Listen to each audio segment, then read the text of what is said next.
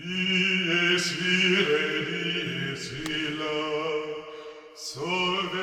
and welcome to Stump Death and Taxes. This is Meep, or Mary Pat Campbell, and today I'm going to continue talking about life insurance fraud, but really more fraudulent life insurance companies. Now, as a consumer, you're unlikely to run into this, especially in this day and age. It's hard to come across a fraudulent life insurance company, especially since they're not really making money off of policyholders. I'm going to go over two examples, one fictional and one very much real.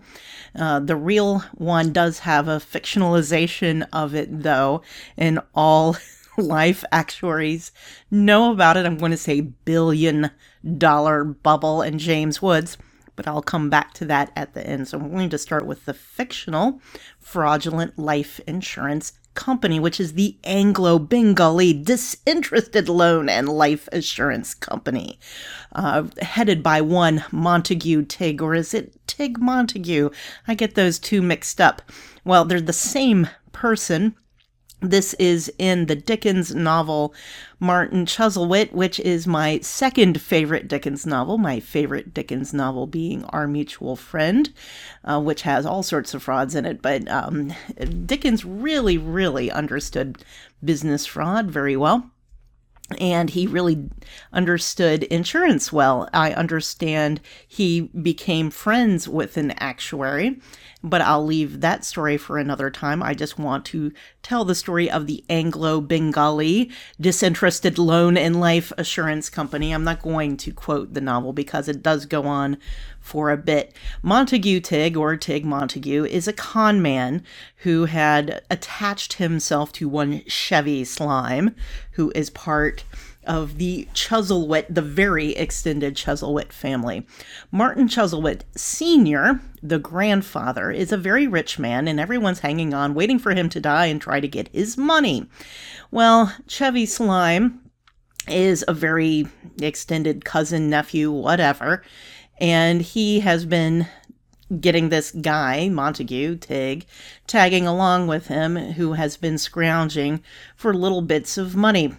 Well, Montague Tigg, or Tigg Montague, disappears at a certain point and pops up again, looking rather dapper and being in charge of an insurance company, where a different nephew, Jonah Chuzzlewit, has shown up trying to insure his new bride's life after the death of his father, and complaining that other insurance companies have been balking at paying the claims on the life insurance policies on his father, which you would think, given his father was, pretty old, you would expect they would just pay the frickin' claim. Yeah, and there are some reasons to say that, Jonah's father's death was a little suspicious, and there's a whole plot around that. In any case, he wants to insure his wife's life without notifying her, and yeah, there's a tale there too. But Montague Tigg, or Tigg Montague, reveals himself to Jonah and tells him the scheme he has in this Anglo-Bengali Disinterested Loan and Life Assurance Company, which is more or less a Ponzi scheme. And he shows that to Jonah and shows it to various other things, in which case you start to realize that the life insurance company is actually not a fraud on the policyholders, though it kind of is. It's more a fraud on the supposed investors. And Jonah realizes this, and that leads to things in plot. And then Seth Pecksniff gets drawn in, and he, quote, invests in the company and loses all his money. I will give that spoiler away. In any case, it's quite the little fraud, and it's a fraud from the beginning. This was actually not an unusual case, or I should say an unusual opinion about life insurance companies in the 19th century, in England definitely, and also in the United States. This is why a lot of the longest lived life insurance companies in the US and in Britain aren't what we would call, publicly traded. I mean, I shouldn't say what we would call, but they aren't for-profit life insurers, but they're mutual insurers or fraternals. So companies such as New York Life or Mass Mutual or Northwestern Mutual, these are all mutual life insurance companies.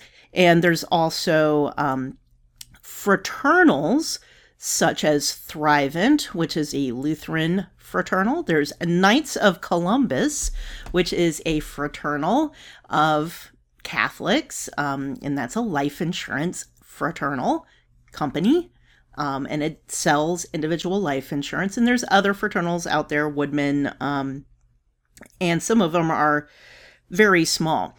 And the concept with fraternals and mutuals is that these life insurance companies are owned by the policyholders and not by stockholders. This was to protect policyholders.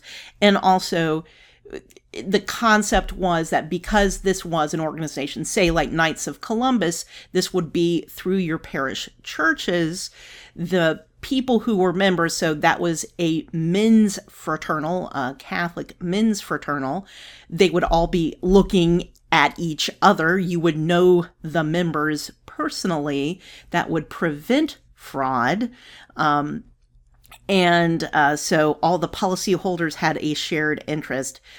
So you wouldn't get defrauded as a policyholder. You wouldn't get defrauded as, say, an investor. And that's why a lot of the life insurers were mutuals. I'm not sure on the British side, but this is the concept.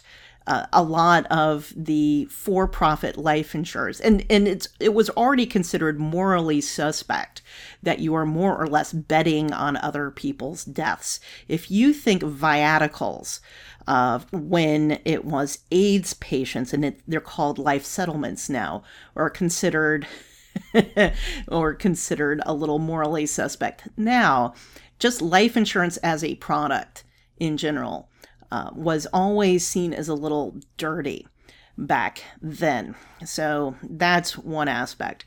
So let me get to something that's a little more recent.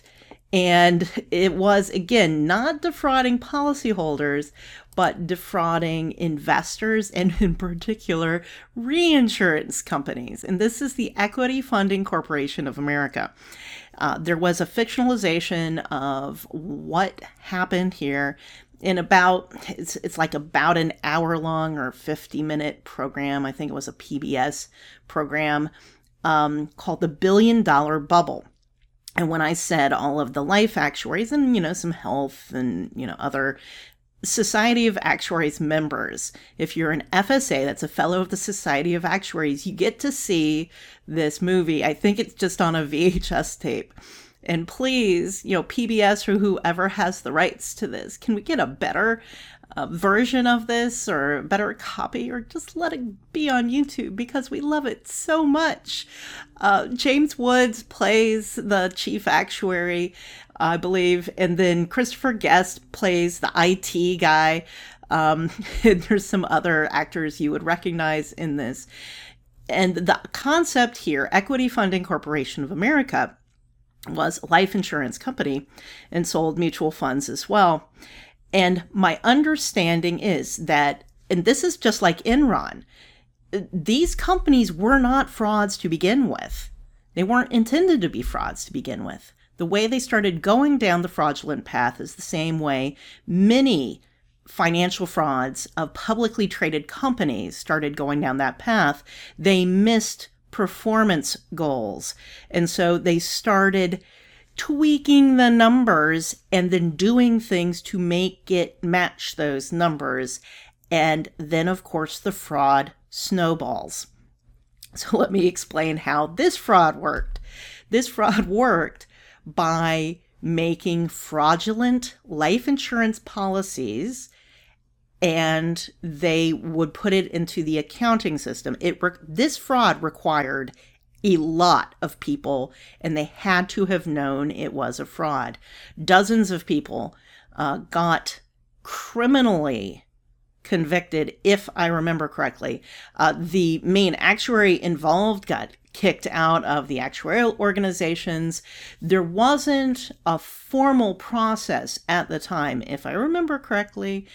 And the Society of Actuaries, the American Academy of Actuaries, those people, or I should say those organizations, did develop formal disciplinary processes after this, so that we didn't have to do it ad hoc after that. So there's a whole process. People have gotten ejected permanently from the actual organizations for, being convicted of fraud by the SEC and that sort of thing. In any case, so they generated fake life insurance policies. They put it on the books that they had this, in force life insurance policies. So they booked premium, and then they would reinsure these policies. Okay, so there's reinsurance, which would mean they'd have to pay reinsurance premium. So the reinsurers did get reinsurance premium. And here's the key part. Then they would mature these policies. That means they would report these people died to the reinsurer, and then the reinsurer would pay death benefits to the company. So there would be a real cash flow back to the insurance company.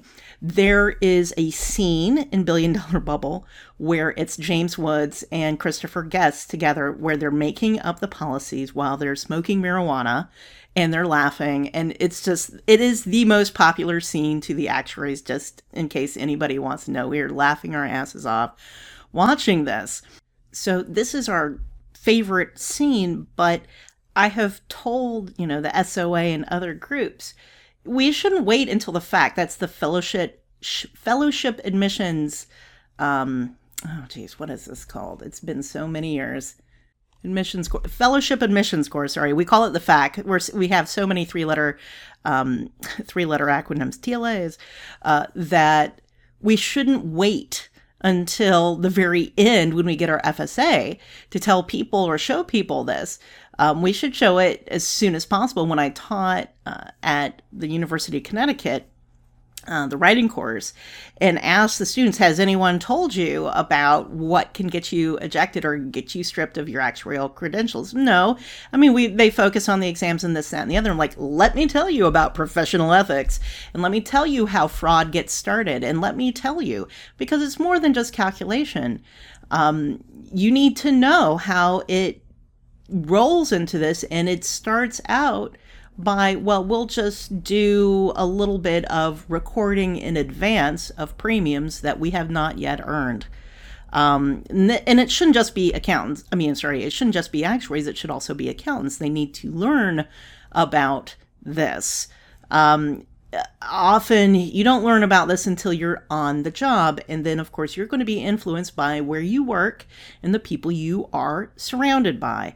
So if you're surrounded by certain types of people, and if you're in a certain kind of environment, if you're at Goldman Sachs or McKinsey, or, if you're at EY, or if you're at Milliman, or if you're at Enron, this is going to be different situations. If you're at Bernie Madoff, a lot of these had legit operations. Not everybody is doing fraud. And the other side of it also is, how do you detect this stuff? If you're at a reinsurer, you audit your cedents. That's the insurers that are reinsuring to you. You do need to check. Most of the time, they're just saying, this is how many people died and this is the death benefits. Well, every so often you do need to audit that these people actually died. Hey, we need to see some death certificates here. Most of the time, unlike with property and casualty reinsurance, there's not a huge amount of dispute between the cedent and the reinsurer that what is owed. Where the disputes start getting involved is whether the cedent is hewing to underwriting standards. But usually you're expecting that your cedent is not defrauding you as to that these are real policies and these are real people dying, because it's pretty serious if you are making up policies. Now, this was back in the 1970s and 1960s that this occurred. This was one of the keys here that I would say is a tip-off, is if you have a company that, especially a finance company, that steadily grows and doesn't see any dips or anything like that, I would be suspicious. That's just me. That's like Bernie Madoff. If you see steady growth of a financial company, you're like, what's going on there? Just a tip. I always find that suspicious. So, anyway, that's been Stump, Death and Taxes. See y'all later.